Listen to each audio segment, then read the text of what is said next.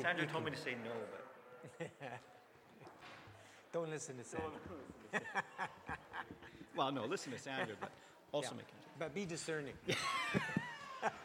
Okay, so we're going to get started, and I'd love to pray for Pastor Gordy here.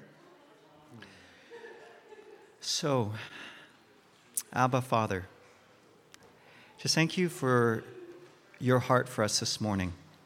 Just what already has been shown to us, your compassion, your tenderness, just for your desire to draw us in. And so I ask for Pastor Gordy this morning that he would be able to continue on that heart, that desire of yours for us, to hear your word, to know you. And so, Lord, Holy Spirit, help us and help Pastor Gordy just convey the words of love to us this morning. We pray all these things in your name. Amen. Thank you, Stephen. Well, good morning again. I wanted to acknowledge Robin. Robin is a YWAMer who was with us for 6 months a couple of years ago, and he's back for three weeks. And this past Thursday, he did for 3 hours. He did an incredible weeding job of our chapel garden. If you take a look at it, it looks amazing. So, Robin, thank you so much for that. Amazing. So awesome. And today I want to begin by, first of all, talking about Easter time when I was a kid. Especially in my teenage years, I lived in northern Alberta, and I had 2 TV channels with the rabbit ears. Remember those days? And I think we had CBC and CTV. I think that's all we still have. We still have the rabbit ears too. Amazing. But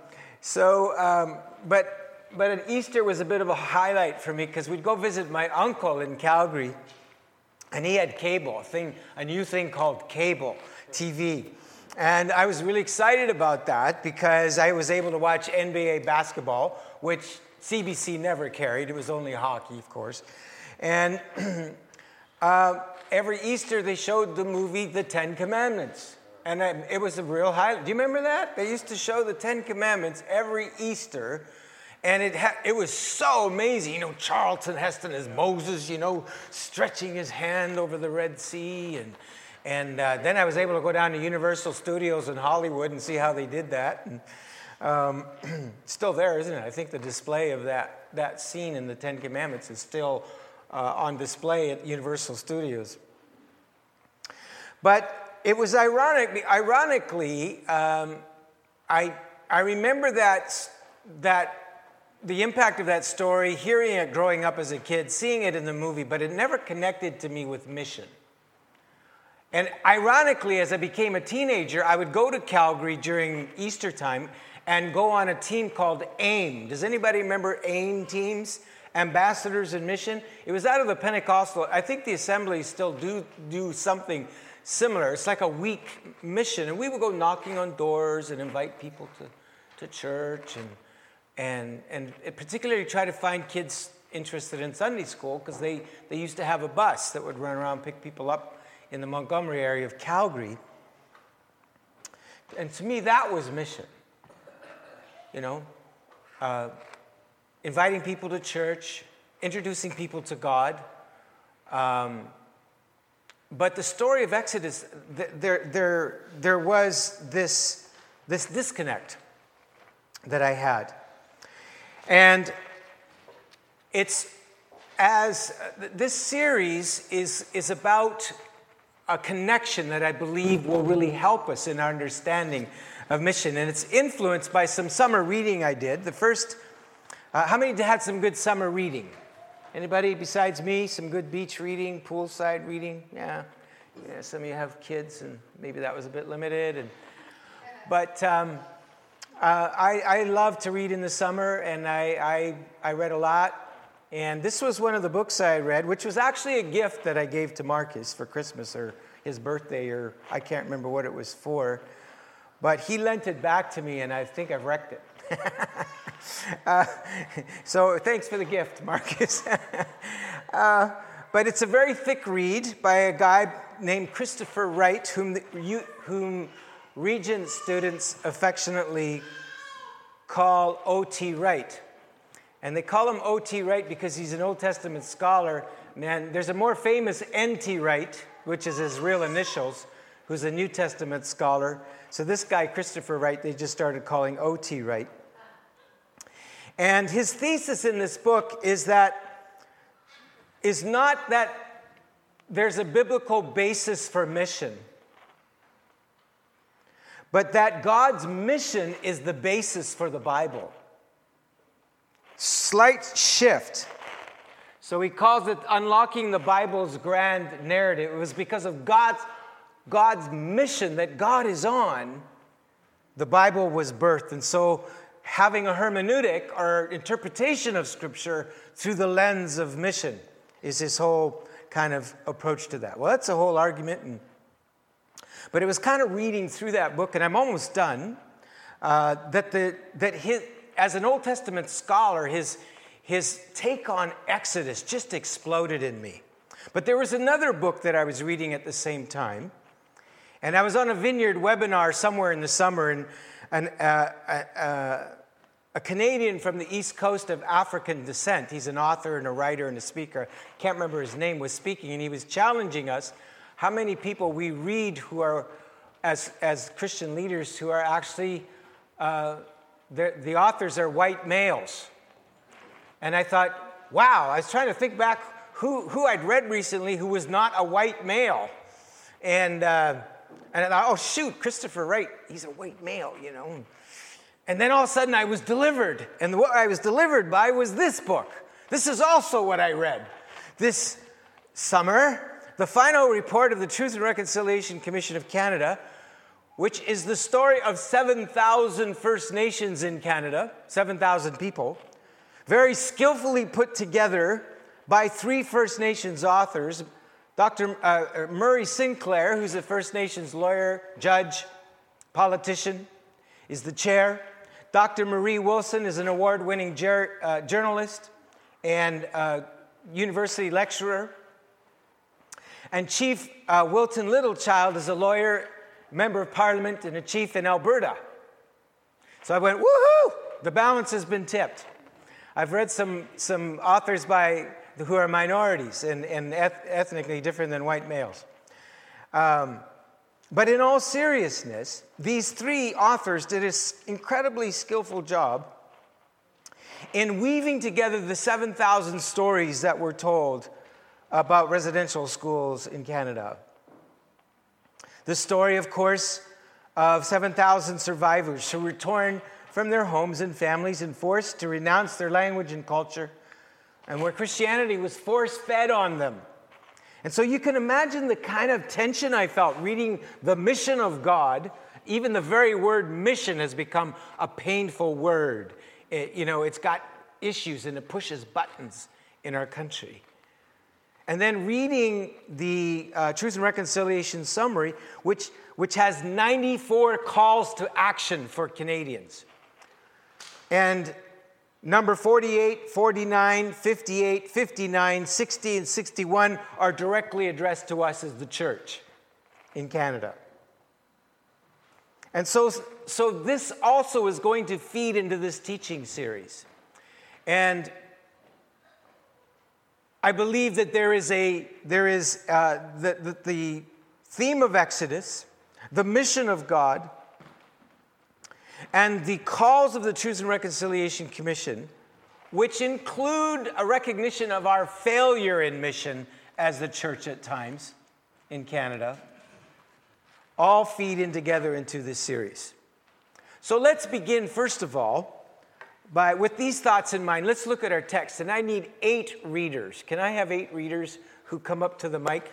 The reason why you have to come up to the mic is because it's on podcast. So if you read in the crowd, the people in podcast won't hear you.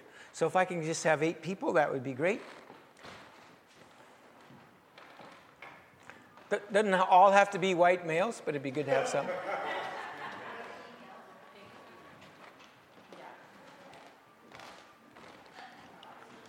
So we'll just start as you're coming.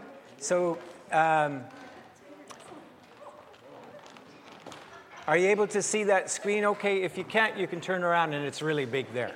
All right, Helen, you start. Just read kind of gentle pace, and let's just follow the text together. And then when we get to the last slide, this is the whole first chapter of Exodus. We'll all read the last slide together. These are the names of the sons of Israel who came to Egypt with Jacob, each with his household: Reuben, Simeon, Levi, and Judah, Issachar, Zebulun, and Benjamin, Dan and Naphtali, Gad, and Asher. The total number of the people born to Jacob was 70. Joseph was already in Egypt. Thank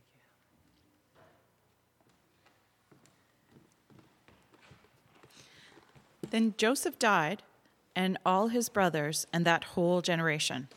But the Israelites were fruitful and prolific. They multiplied and grew exceedingly strong, so that the land was filled with them.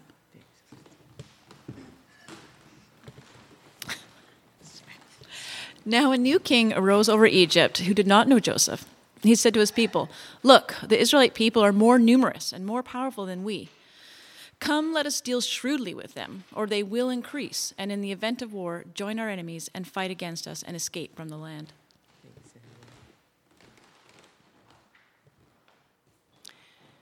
Therefore, they set taskmasters over them to oppress them with forced labor. They built supply cities, Pithom and Ramses, for Pharaoh.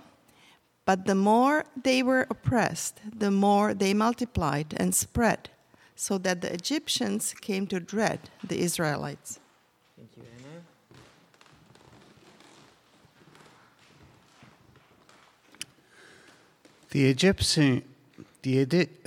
The Egyptians became ruthless in imposing tasks on the Israelites and made their lives bitter with hard service in mortar and brick and in every kind of field labor. They were ruthless in all the tasks that they imposed on them. Thank you, Rick.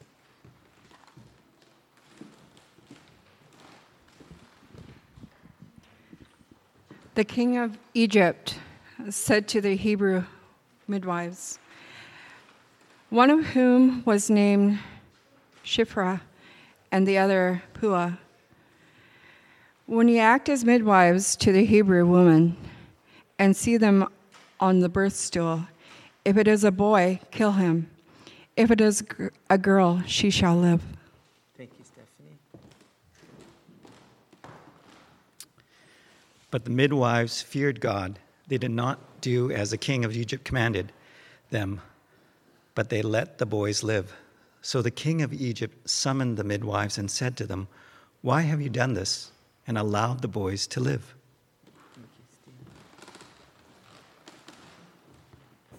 The midwives said to Pharaoh, "Because the Hebrew women are not like the Egyptian women, for they are vigorous and give birth before the midwife comes to them." So God dealt well with the midwives, and the people multiplied and became very strong. And all together. And because the midwives feared God, he gave them families. Then Pharaoh commanded all his people, "Every boy that is born to the Hebrews you shall throw into the Nile, but you shall let every girl live." The word of the Lord. So we recently finished a story from Genesis, which I would say is not even chapter 1 of the story. Genesis is more the prologue or the preface of the story. And we learned that God is on a mission to redeem and reconcile the world and has taken the risk to do so in partnership with us. A costly risk, knowing that we will likely get it wrong again and again. He still risks doing this not apart from us. And secondly, we have been chosen The whole understanding of God's choice is missional. The whole earth, God says, is His. Psalm 24, the earth is the Lord's and the fullness thereof. And there's many scriptures that talk about the nations belong to God. The nations are His people. But He's chosen a particular nation to show Himself to the other nations. So it's in that context that we come to this word redeemed. Because this tension between the mission of God that we learn about in Genesis and through Christopher Wright's marvelous unfolding of the mission of God as we understand as the church, in tension with what happened with the residential school and the injustices that have occurred in our country, I believe that Exodus steps into that gap. And one of the ways that Exodus does is it gives us an understanding of the word redeemed. I grew up with redeemed being a very common word. We used to sing about it a lot. I've been redeemed by the blood of the Lamb. We would sing these songs, and it became Christianese. Our eyes would glaze over, and it lost its power and meaning. And it somehow, we knew it was related to Jesus dying for us on the cross so that we could be forgiven of our sins and have eternal life, which is good and it's true. But if you ask a devout Israelite who lived in the times of the Old Testament if they were redeemed, they would respond with a resounding yes. They understood through the words of Yahweh Himself that they were a redeemed people. But what was their understanding of redeemed? In Exodus 6, God said, I will redeem you, He said to Moses, with an outstretched arm and mighty acts of judgment. And in Exodus chapter 15, He said, in your unfailing love, you will lead the people you have redeemed. The Song of Moses. So, on a human level, the word redeemer, in their context, the Hebrew word that's used for redeemed, had there was significance in three areas. The first was, it was an avenger of justice, avenger of blood. Back in those days when they didn't have nation states with civil law, if someone was killed, then a family member became the avenger of blood for that person. If it was your mom or your dad or your brother or sister, or someone was killed and there was no justice, then someone in the family would actually take it upon themselves to make sure that that person was brought to justice. Back in those days, even becoming the executor. It was the Hebrew word redeemer. That was their redeemer. Secondly, by the way, that the key word there is family. Family. So the second word also had to do with family. When a member of the family fell into debt back in those days, in order to pay off debt, what did they do? They had to sell their land, didn't they? They had to give up inheritance property. They sold themselves into debt. And a redeemer, a family member, could intervene and pay off that debt so the person was not sold into slavery or lost their land. Redeemer, family. Thirdly, and we are familiar with this through the story of Ruth, where a widow, she's lost her husband and they're in danger of losing an heir for the family. Then a kinsman redeemer would come in, marry that widow, and raise up children for her. So she was not left bereft. And so again, that word redeemer was used. So very powerful family relationship, powerful intervention, and effective restoration. The words redeemer had to do with all of those things. So when it talks about God being a redeemer for the Exodus, what was involved? Orthodox Jews regard the Exodus story as the birth of their nation. The pain and the suffering that they went through was like birth pains. They see it like birth pains, and it shaped the story of their people. And so the idea of redemption, first of all, was purely political. It's the story of a people who were originally welcomed in Egypt. Remember, through Joseph going ahead of them into Egypt. He was sold as a slave into Egypt. And that act of treachery by his brothers actually saved their lives.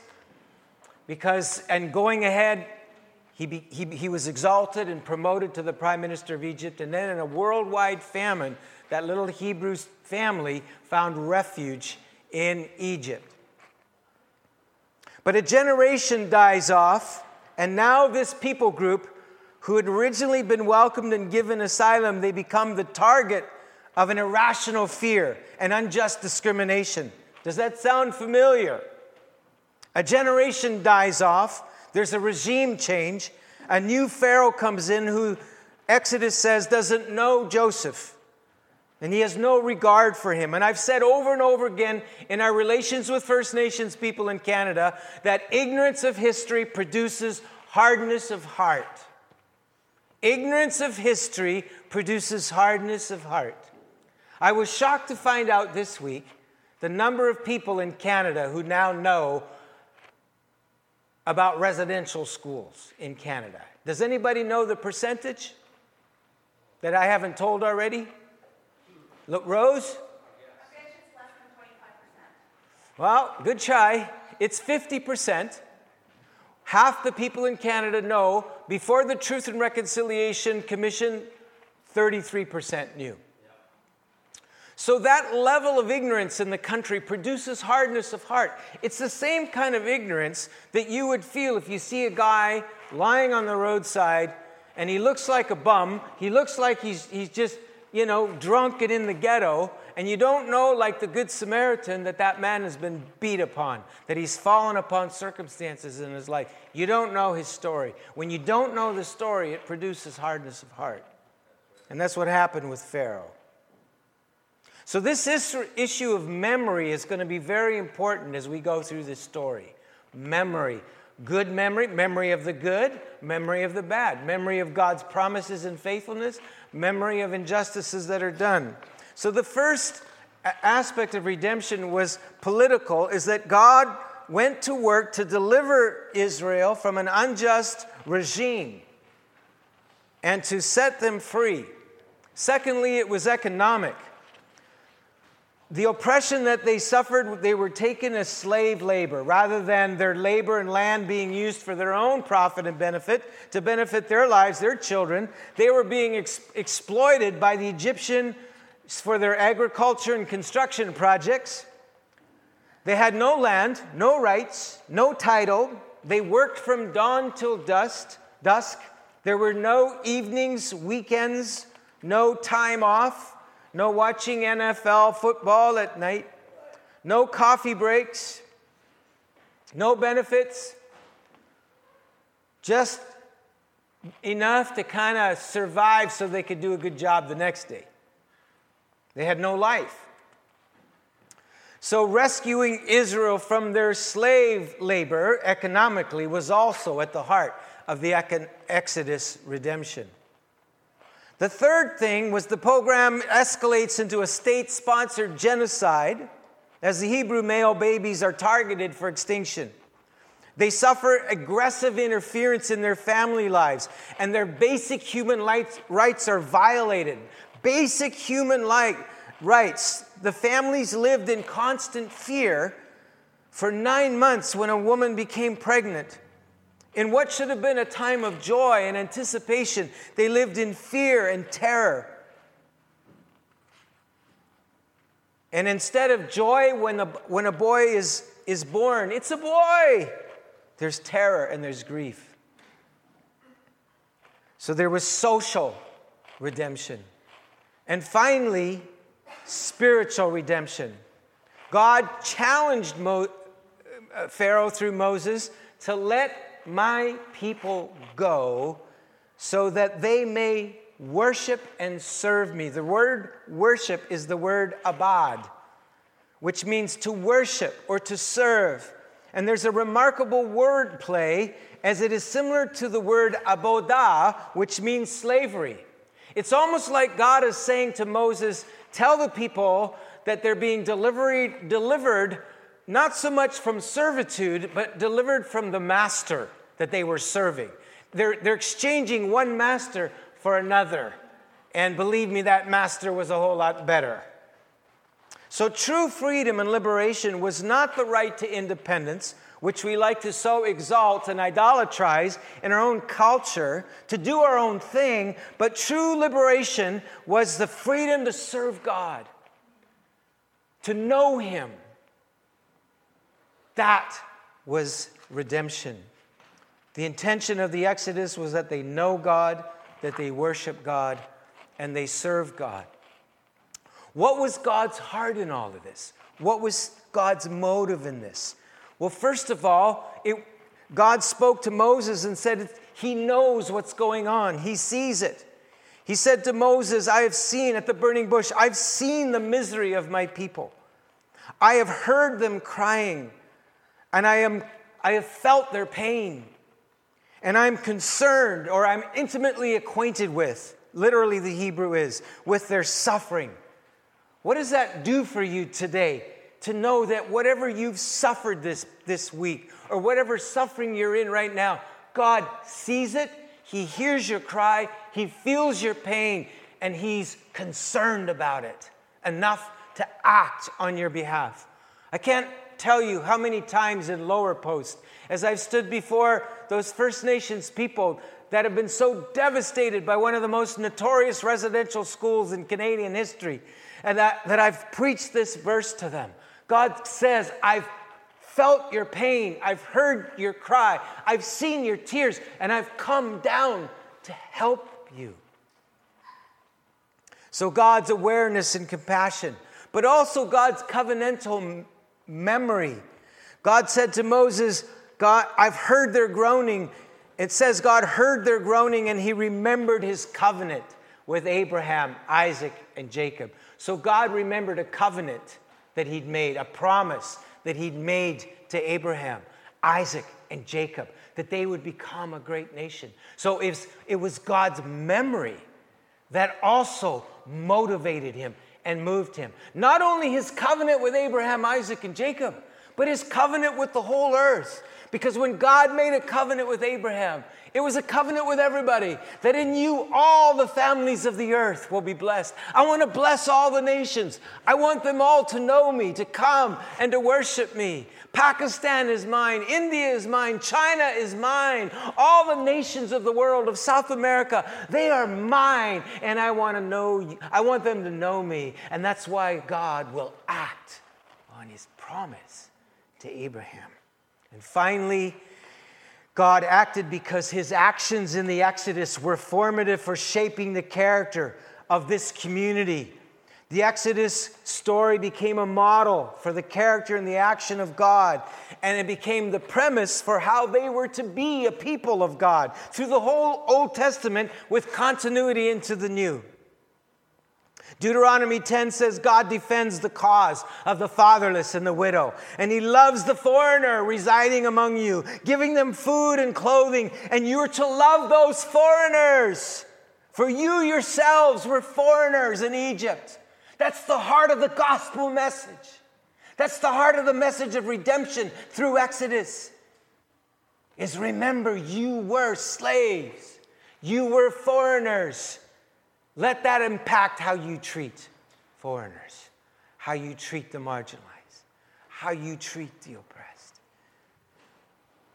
Deuteronomy 24 says, care for the foreigner, the fatherless, the widow. Leave extra gleanings in the harvest at harvest time so they can come and pick up food. Invite them to your feasts at Pentecost, for you were once slaves. They were to be a community of compassion, but not only a community of compassion for others, but a community of compassion for themselves. God says, you're now free under my leadership as your master to be good to yourself. So keep the Sabbath. Take care of yourself. Set it apart. Don't go back into the slavery of Egypt. Remember, he says, remember the Sabbath For you were once slaves where you had no day off. You had no weekend. Stop and realize you're not a human doing, you're a human being. You're not a machine. You're my beloved son, my beloved daughter. Take that day and just be, and let me delight in you. Let me enjoy you. You're mine. I delight in you. Self-care. Don't go back to Egypt. Did they listen? Oh, that's for another day. So there's two inadequate interpretations that often come out of Exodus. And the first is what we call a spiritualized interpretation. And the spiritualized interpretation of Exodus, as we move into the New Testament, it goes like this. In Exodus, and we've all preached this, I've preached this, God delivered the Israelites from slavery in Egypt. But in the New Testament, our Exodus is the cross. And God delivered us from slavery to sin. So this is then regarded as our real Exodus. The historical Exodus story becomes diminished. It becomes redundant. It's almost like the rocket boosters on a rocket ship. Remember when the Challenger disaster happened and those rocket boosters were falling off? And when rockets go into space, they have these rocket boosters that propel them out of the atmosphere, and then they become redundant. And that's often our view of the Old Testament. But the Old Testament is still part of our story. So the historical Exodus is diminished, relegated to a type or a shadow with minimal meaning in itself historically. This has implications on our message and mission. And as a result, our primary mission then is to evangelize, to see people saved from their sin so they can know God, which is and be delivered from their sinfulness, which is their deepest problem, which is true. The thing is, these things are true. The fact is, the New Testament would also agree with this. The New Testament preaches a type and a shadow. In fact, it even calls Christ's death on the cross an exodus in one place, at the Transfiguration. John the Baptist declared Jesus as the Lamb of God who takes away the sins of the world. A clear reference to the Passover lamb. So it's not wrong, but it's incomplete. It's not the full story. For the actual Exodus, for example, the actual Exodus story is not about being delivered from their sin. It was, first of all, about being delivered from the sins of somebody else that were being perpetrated on them. It was God's war against oppression and injustice. And it was a declaration of God siding with the marginalized and the oppressed. And the early church understood this through the cross, that even Christ's victory on the cross was a victory over the powers. Christus Victor, they used to call it. And you see that Paul lining this out in Colossians chapter 1 and chapter 2. And we'll take some time with that. But it also conveys a God who has a bit of a split personality. There's the God of the Old Testament who was concerned about social issues, political arrogance, abuse, economic exploitation, judicial corruption, the suffering of the poor and the oppressed, and the evils of brutality and bloodshed. And he was really passionate about those things through the prophets and all the law. But all of a sudden in the New Testament, he's just concerned about our spiritual salvation. And there's this kind of esoteric idea of God. Most important thing is we get our sins forgiven, that we know God, and we go to heaven. So these are some of the issues that can come out of that. But there's also another inadequate interpretation that has often been interpreted, especially in places like South America. It's affected us somewhat here in the West. Is that the Exodus story is an inspiration for political action when there's political oppression. So it gave rise to the liberation theologies of South America. The African American story in the U.S., they very much found their inspiration and still continue to from the Exodus story. First Nations in Canada. I find that when I preach on the Exodus in Lower Post, it just explodes. The place just comes alive. They so identify. So again, it's not that this is wrong, but it's inadequate. It doesn't bring out the fact that you can have a regime change, but if your hearts aren't changed, you're going to end up in the same mess. And that's what happened to Israel. When they came out of Egypt, remember that thing that happened in the wilderness where God was trying to now get them to know him, and they kind of grumbled and complained, and finally a whole generation ended up dying in the wilderness. And then when they went into the promised land, because they didn't understand the spiritual side of redemption, they went back into idolatry, they went back into injustice, and they ended up back in exile again. So a better way to look at it is an integrating interpretation, where Exodus demonstrates that our message and mission is holistic, engaging the world on all levels, politically, economically, socially, and spiritually. The gospel speaks to those things. And what happens is, if you have social engagement without evangelism, you go back to the wilderness. And if you have evangelism without social engagement, then you have a lot of problems. Spiritual evangelism without social engagement, you have a lot of the problems that the children of Israel experienced in the Old Testament. You remember where Amos noticed that the people of God had lots of good singing? They had good worship bands. They had lots of good atonement theology. They had plenty of blood sacrifices. And God said, they're making me sick. They had plenty of religious observances. They had charismatic conventions and festivals. But beneath their noses, they trampled the poor and the uncared for. Religion flourished amid social rottenness, and God hated it. He longed for someone to shut the whole thing down, which prompted Amos the prophet to say, "Away with your songs. Let justice roll like a river, and righteousness like a never-failing stream." And so, this is the reason why, in 2 weeks, instead of coming here to sing and read our Bible stories, we will meet and walk the reconciliation walk. Because we believe that the gospel and redemption and worship is just as much about justice and reconciliation and healing in all levels of society as our worship on Sunday is. It's just as much a part of worship. So this, what came to mind to me, just to close it with an illustration of this, and I showed you this when we came back from Korea 2 weeks ago. This is a martyr shrine in Seoul, Korea.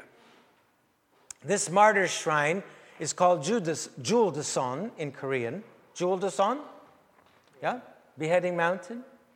Yeah.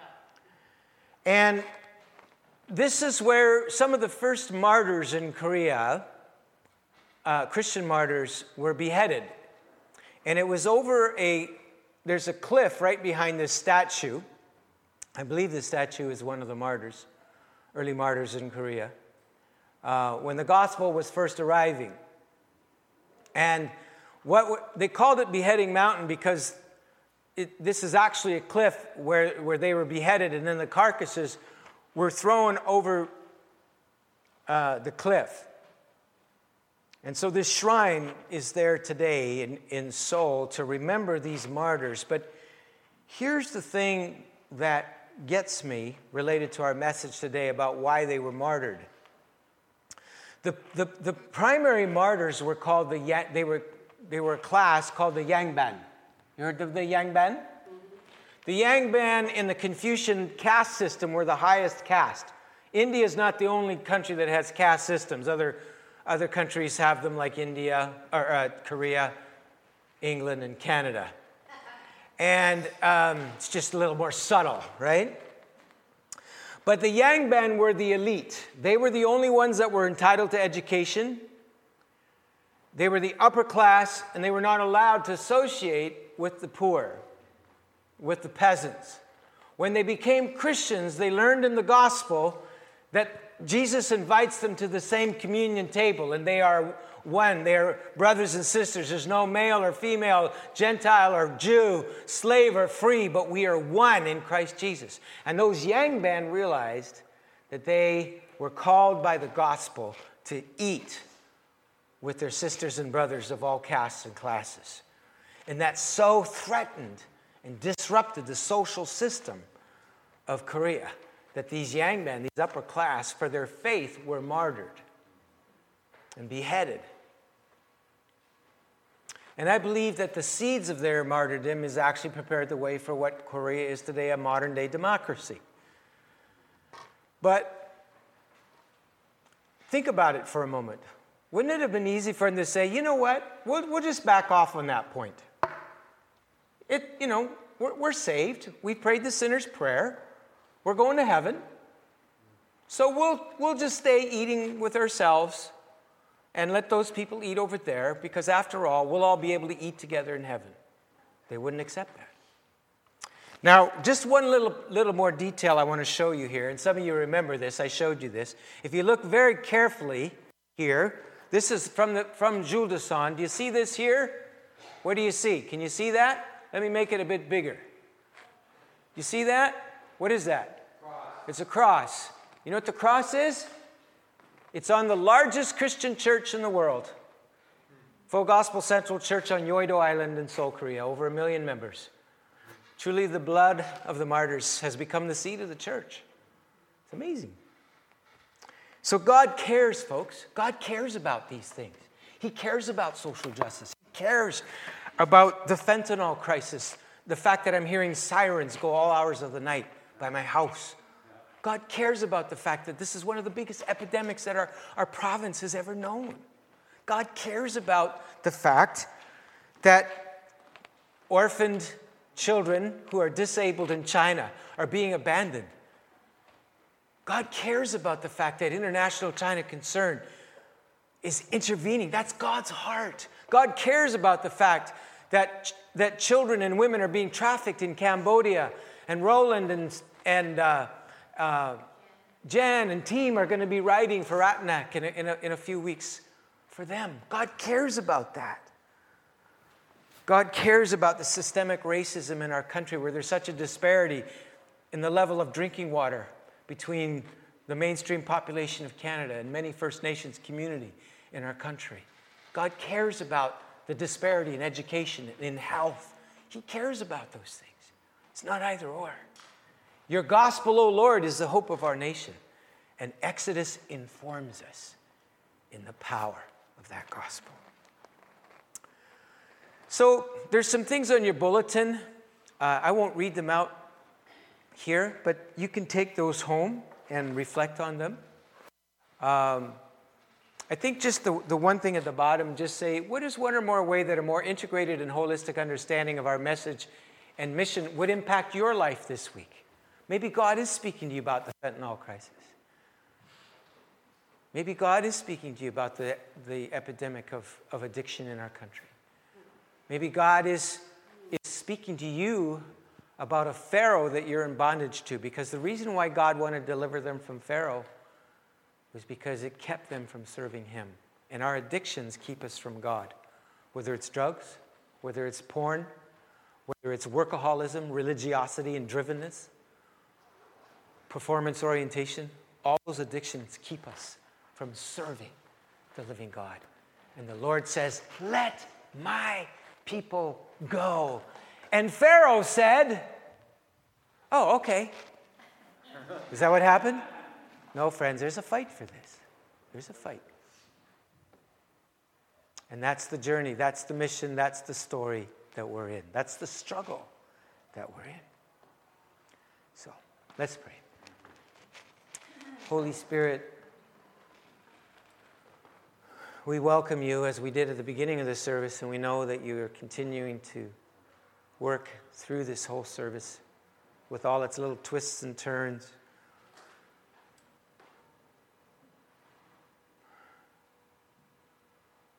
I just pray that you would ignite a fresh fire in us.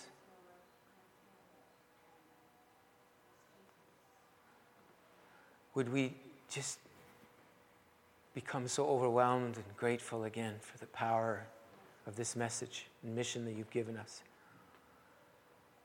That we burn with your fires. Romans says, never be sluggish in the work of the Lord, but full of zeal, full of passion. Not our own human fire, but your fire, your love, Lord. May we catch a glimpse of your heart for redemption, your heart to redeem this world. Jesus. Thank you, Lord. Yes, So just come, Holy Spirit. Just pray that you refresh us and renew us. Set us free from our addictions, from our bondages.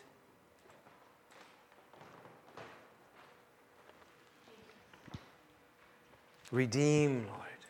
You have redeemed us from the hand of the enemy. Just come, Lord. Gordy mentioned that it was like 2 weeks ago we were in Korea. I think it's more like how many years now? 2 years. 2 years. But the Holy Spirit's just, I shared a little humorous moment with Joanna there, but the Holy Spirit's quickening to me right now how easy it is for us to forget what God has spoken to us about.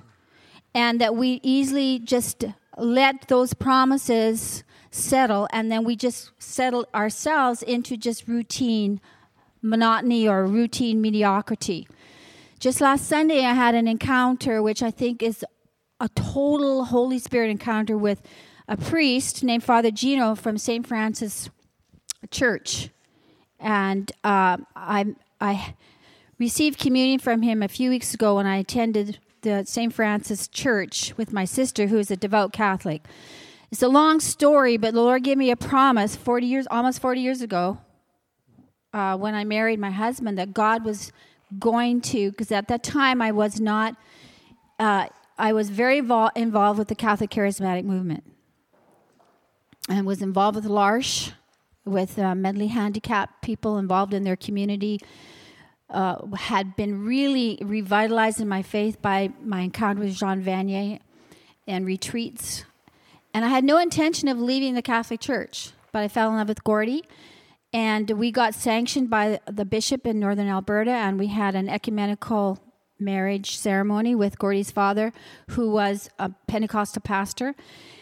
The priest afterwards kind of seemed to regret the fact that I was attending that Pentecostal church more than his church.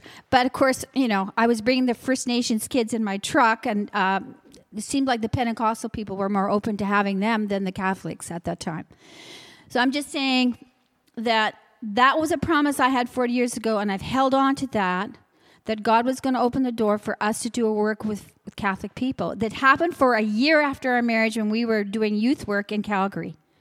God gave us a relationship with a charismatic priest, and we ended up doing curseals with high school kids, weekend retreats. Gordy would preach, and I would just run around praying for everybody, particularly the girls. And it was incredible. I thought, this is God. And then the guy died. And it's been 39 years. I've just had a few encounters on a regular basis with Korean Catholics, because I do ESL work, but nothing along the line that the Lord promised.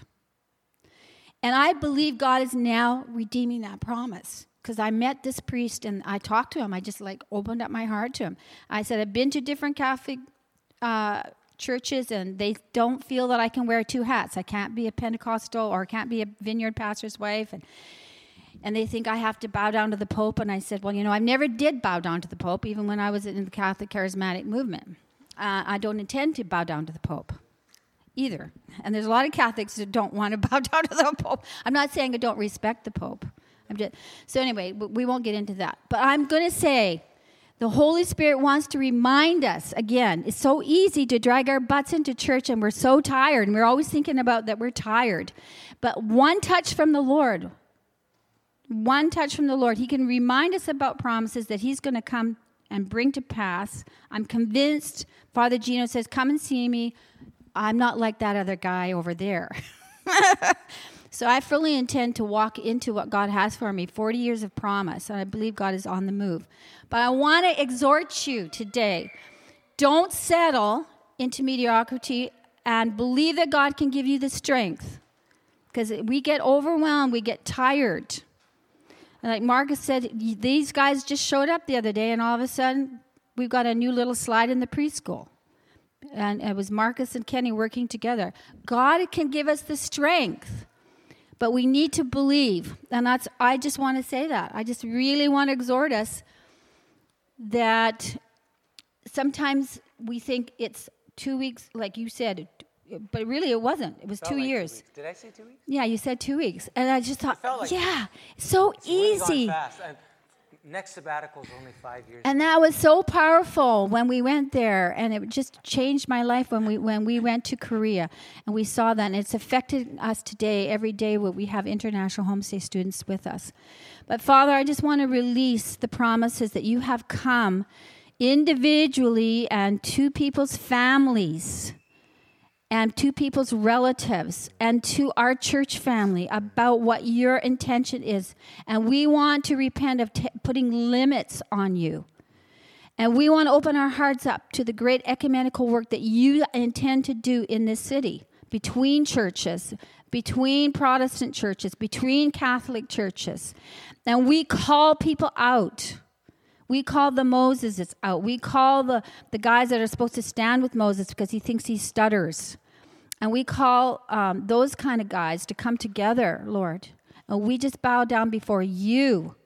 And we ask that you invigorate us today. Invigorate us. Give us strength when we feel we can't do it. We feel overwhelmed. We feel tired. And take authority over sickness in this congregation. I take authority over weakness, Lord. In the name of Jesus, we release your healing touch on all of our lives, on our families' lives, to live under the covenant of the blood of the Lamb. In Jesus' name. So, Lord, just come right now by your Spirit and remind people of some of the promises you have given them. Maybe 5 years ago, maybe 15 years ago, maybe 10 years ago, for me, 40 years ago, about what your purposes are for each one of our lives. And may we walk in that.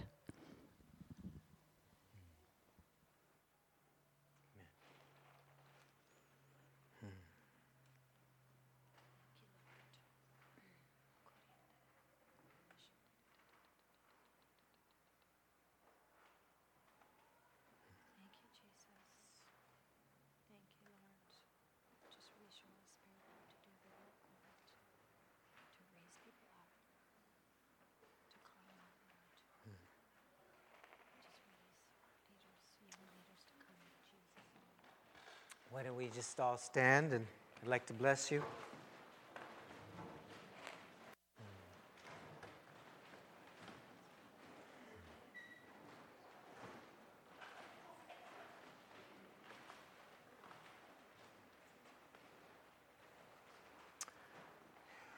Blessed be the God and Father of our Lord Jesus Christ,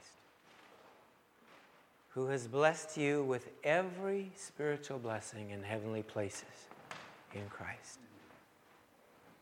who chose you in Christ before the foundation of the world, that you should be holy and without blame before him in love, predestined you to be adopted as his very own children by Jesus Christ unto himself, so that God would be praised, the one through whom you've been accepted in the beloved, through whom you have redemption through his blood, even the forgiveness of sins. So I bless you this week to walk in the power of that redemption, to live in the benefits of that. You are free in the name of Jesus. You are free. Spirit, soul, body, to serve the living God, to know him, to walk with him, and to make him known. So in that walk, may the grace of our Lord Jesus and the love of God and the communion and fellowship of the Holy Spirit be with you all. Amen. God bless you. If you need prayer, don't hesitate to come for prayer, or just turn to one another. There's more coffee at the back. God bless you. Look forward to going through Exodus with you. We'll see you next Sunday.